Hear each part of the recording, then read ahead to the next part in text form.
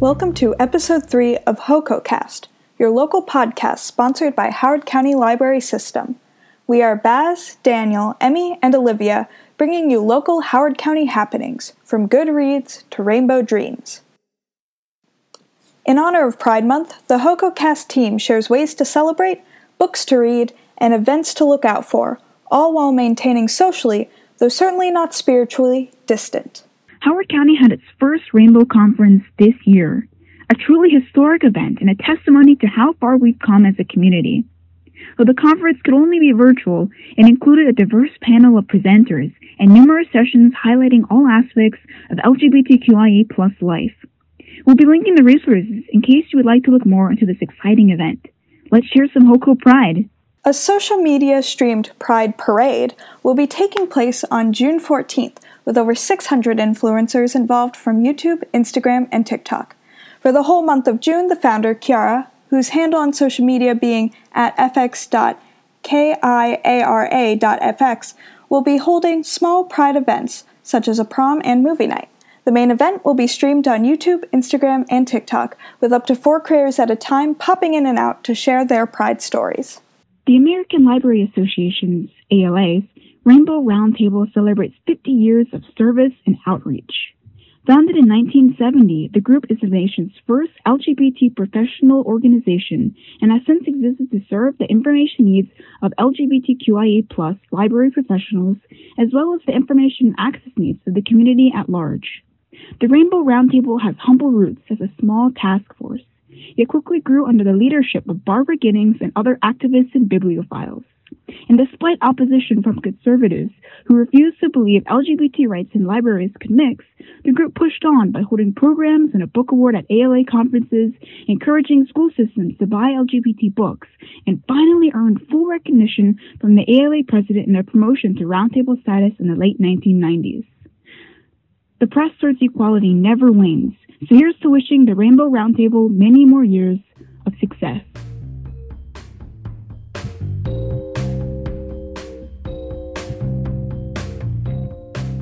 Every year, the library sponsors a fun and engaging summer reading program.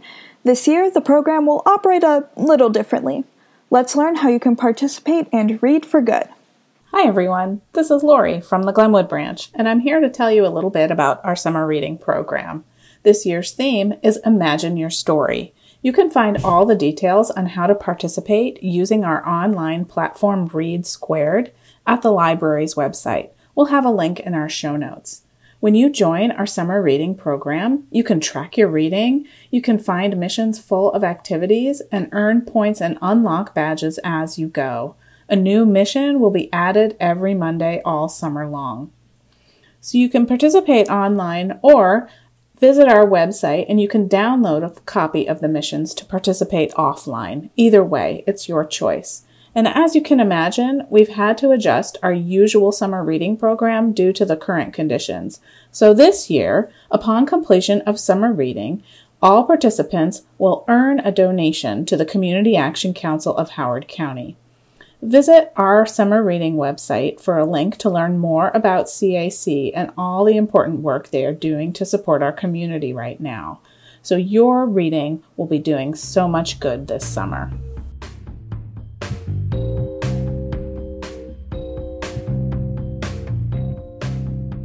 In order to fully encapsulate how far we've come, let's flip through the pages of history and review LGBT standing in modern literature. Fair warning, we will be using the word queer.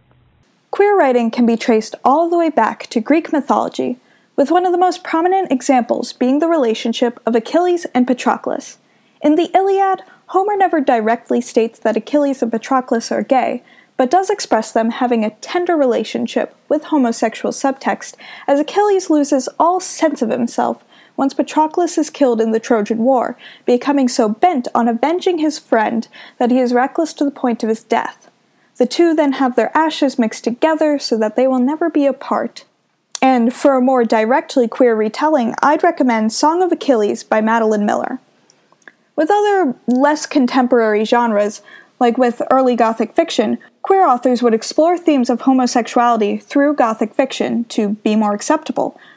Two of these writers are Matthew Lewis and Charles Maturin, who who occasionally wrote with a bait-and-switch style to create gay subtext, having two male characters fall in love, where later one is then revealed to be a woman. This is not the only example of queer subtext, but it is one of the more obvious ones. Still, even though there have always been LGBT people in literature, queer books and representation can feel few and far between, especially queer books with happy endings. Part of this is due to past discrimination in publishing queer novels.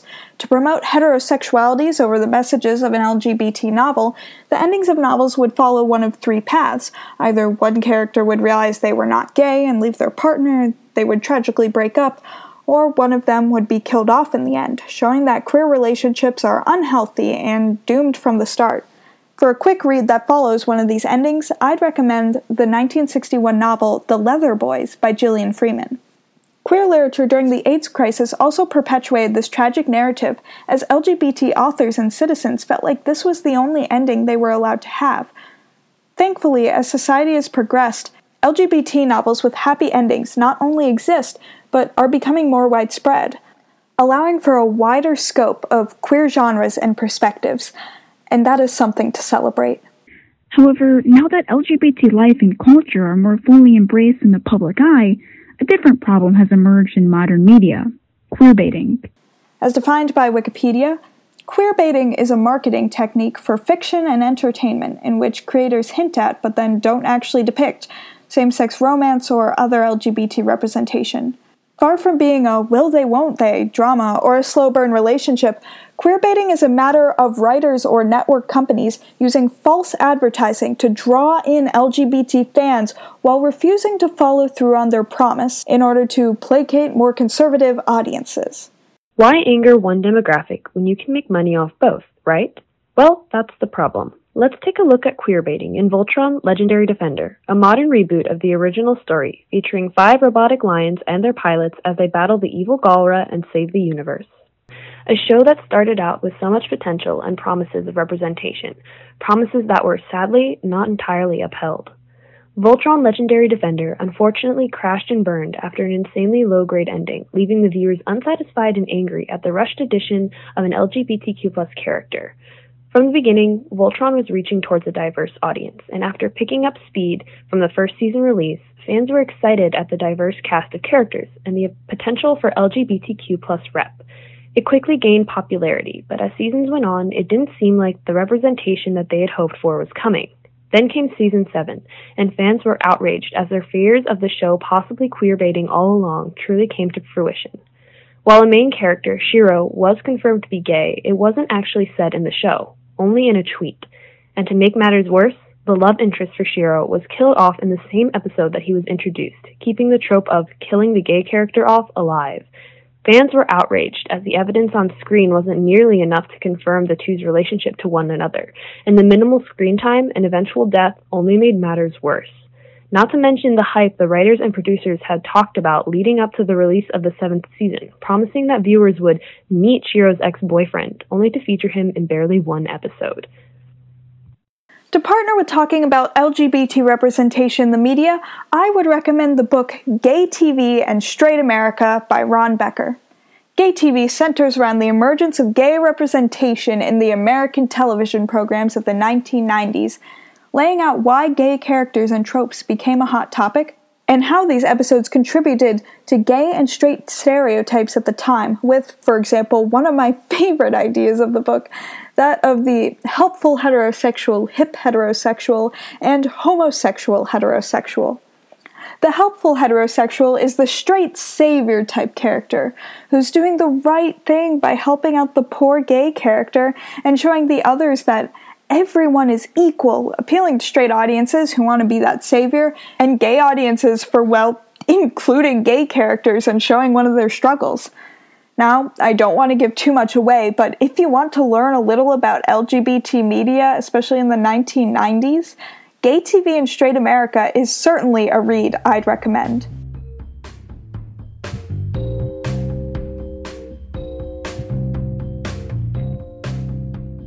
Art and literature are the ultimate forms of expression, so let's celebrate Pride Month by taking a few books out of our literary closets and sharing why we loved them. The Leather Boys by Gillian Freeman was mentioned as a book being written in the time period where tragic endings were commonplace for queer characters, but I still recommend it. The story follows Dick, who lives with his recently widowed grandmother, and Reggie, who rushed into a marriage at 17, and both of which are involved in a leather gear motorcycle gang.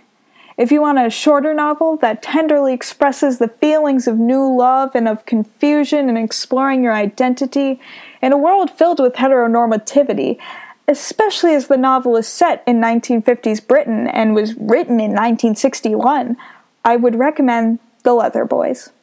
The book I'm going to recommend is Aristotle and Dante Discover the Secrets of the Universe by Benjamin Alir Sainz, a book I recently discovered this past year. I cannot believe how long it took me to find this book, a stunning story of two boys as they grow up and change, learning about each other and themselves. Set in El Paso in the swelter of summer, Aristotle meets Dante, and they immediately connect. Aristotle is reluctant to let down his walls, but Dante is persistent and kind as they define who they want to be and discover truths about themselves, all while strengthening their bond. However, it isn't easy, and together they will have to work through several hardships in hopes of coming out stronger on the other side. The writing of this book is beautiful and transports you right to the middle of summer in hot El Paso. The imagery and plotline are very well done and truly let you imagine the lives these boys are living. This is a story about growing up, living for yourself, and connecting with others, and Sainz's writing truly allows you to connect with the characters and provides a unique perspective on the world. One YA novel that does well with representation is Carry On by Rainbow Rowell.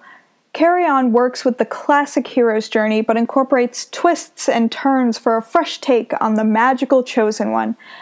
Carry On also features multiple LGBT characters, some with exploring their sexuality being a more prominent event taking place in the novel, and others who have it already figured out and are out. There's multiple experiences of being an LGBT teen today shown in Carry On, which I really enjoy. For example, one of the main characters, Penny, complains about how her roommate can have her girlfriend over whenever she wants, but she's not supposed to visit her best friend's room because he's a boy. The conversation switches, but the joy I got from that casual interaction involving the mention of an LGBT character lingered.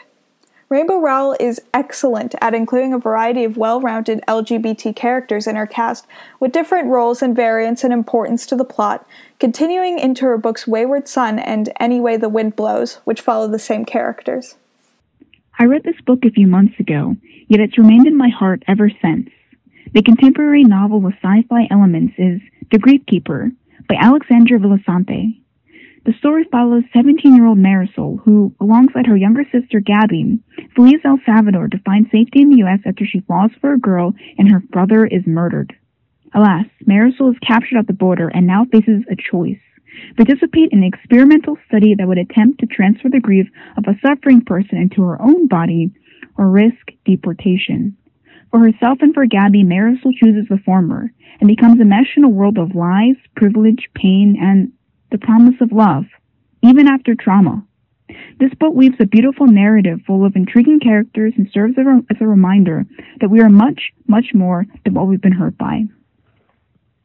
Good Omens is a book that I reviewed in our Teen Takeover episode on the other Howard County Library podcast, Hijinks. In Good Omens, Terry Pratchett and Neil Gaiman build a world based on angels and demons gearing up for the end of the world and the great war between heaven and hell that will follow. Another thing Good Omens is a love story, with an angel and a demon at the center of it who don't really want the world to end. It is never explicitly said in Good Omens that the two protagonists are in love, but this novel is a great use of show, don't tell in that way. But in case you're still not sure, Neil Gaiman himself has explicitly called Good Omens a love story between the two protagonists. So, it's a love story between two gay men? Not quite. Most angels and demons in this world don't subscribe to a specific gender and just use whatever pronouns people associate with their corporeal forms, so though the two main characters are given he/him pronouns, non-binary is a barrier descriptor for them, effortlessly tying in more than the traditional male, cisgender, gay character from the LGBT community, which I commend Good Omens for incorporating into not just their characters, but their entire world building.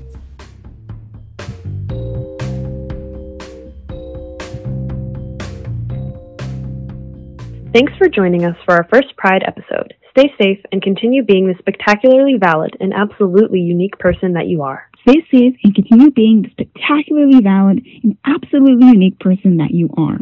Stay safe and continue being the spectacularly valid and absolutely unique person that you are.